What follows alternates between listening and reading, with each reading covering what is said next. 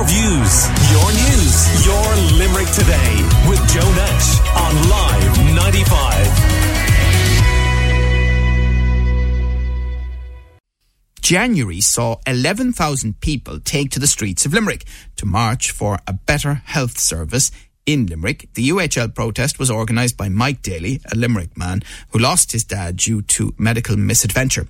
After years of research by himself and his family and 2 inquests later, Mike eventually got results, and you remember us covering that at the time, but was then filled with determination to bring about change for the people of Limerick. Mike is organising another protest for the 28th of May, and he has been chatting to our producer, Anne-Marie. We've been dealing with our dad's death for a number of years, and it took an awful lot for us to get some justice out of it. But finally, we have done, and there's not much we can do except bring a protest to the streets. So that led to the protest in January, which, to my surprise, and fair play to the people of Limerick and the surrounding areas, over 11,000 people came to the streets, you know. Thousands turned up. How did that make you feel on the day and since then, Mike? Well, it was great. I was delighted with the turnout. It showed that most people in Limerick had the same ideas, same thoughts as myself. We can't put up with a healthcare system that allegedly young people are dying because of waiting times. So to see that many come out onto the streets, but when I say to see 11,000 people come out onto the streets made me think that there's also another 50,000 to 100,000 in the Midwest who didn't get to the protest, who would actually agree with all of us. As well, you know, so I thought it would make some change. They partially opened some the A&Es, but it doesn't seem to have made any difference out there, you know. And are more people coming forward and telling you their stories as a result of the issues being highlighted? They are, yes, particularly in terms of since my dad's case came out at the second inquest. I've had a lot of people contacting me asking for help and advice. And I've given them directions and where to go and so on, you know. But I was quite surprised the number of people who contacted me. There's an awful lot of issues going on in Limerick with people dying and families left without any resolve as to what happened to them, you know.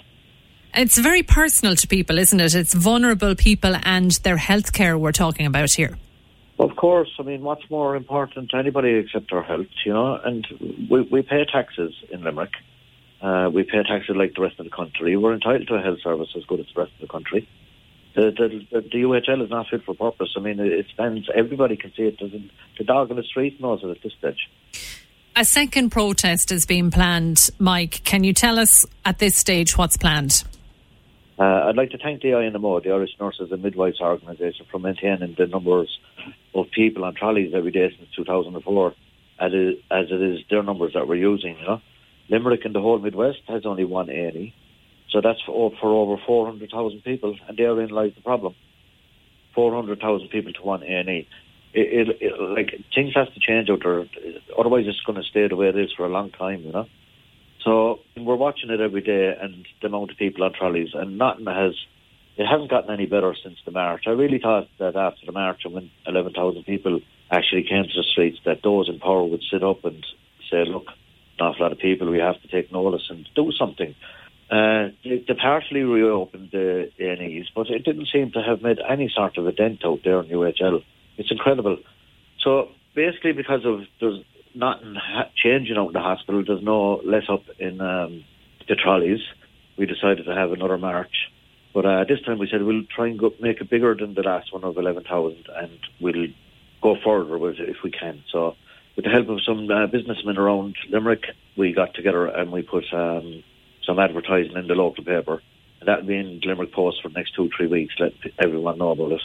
And we got over 10,000 flyers done up, and we're in the process of delivering them out now to people. So that's where we're heading. We were going to bring another protest to the streets, and hopefully it'll be more than 11,000 people, and they'll do something about it this time. We can't go on like this. That hospital is a death trap for people out there. Simple as that. Can you give any details yet of what's been organised? Route and that kind of thing? Well, the route is the same as the last time. It'll start off at Merchants Quay in Limerick, down by the old courthouse, and it'll go up O'Connell Street to the top by the traffic lights where it turns down onto Lower Mallow Street, and then again turn right onto Henry Street and down into Artist Quay Park. That's on Sunday, the 28th of May at 2 p.m. Do you think that you'll have the same type of turnout? Well, I hope so. I mean, this time now, we can't say that people didn't know about it. For it to be in the local paper, Limerick Post, every week for the next 3 weeks, and last week, then with the flyers that we've given out. We were out in the Crescent yesterday and we gave out a few thousand flyers, and people, the minute they seen the headline of the flyer, they were taking it and they were talking about it. So we can only do so much, and then it's into the hands of the people, and we just hope that everyone listens up. I would say this is the most single important issue in Limerick at the moment, and if people don't directly come out for themselves, they need to come out for their loved ones, their parents, their grandparents, their sisters, their brother. Can I say, I don't understand why the TDs from the region, especially Limerick, Tip and Clare, are allowing this nightmare situation to continue. I would say that regardless of any party, they should all refuse to implement any other government programme until the UHL is sorted. That's all they have to do, is just tell Minister Donnelly and Leo Varadkar, we're not doing anything else until you get Limerick sorted. That threat, you won't be long seeing Leo Varadkar then and the likes maybe trying to sort this out quicker than they are doing at all. In my view, they're not doing anything to sort it out. And is that what you'd like this protest to achieve? So look, basically we just want a better hospital for us all. We want to be able to go out there feeling safe, and to go out there and feel that we won't be here for 10 or 12 hours, sometimes up to 3, 4, 5 days on trolleys. Like I said, Limerick is the worst 48 out of every 50 days, out of the last 50 days. Waterford, an average of 4. Why can't they take the idea from what's going on down around there, what's going on up in Dublin, and implement it into Limerick? And that's Mike Daly talking about the latest protest regarding University Hospital Limerick that he is organising for the 28th of May, and he was chatting there to Anne-Marie. Your views, your news, your Limerick Today with Joe Nash.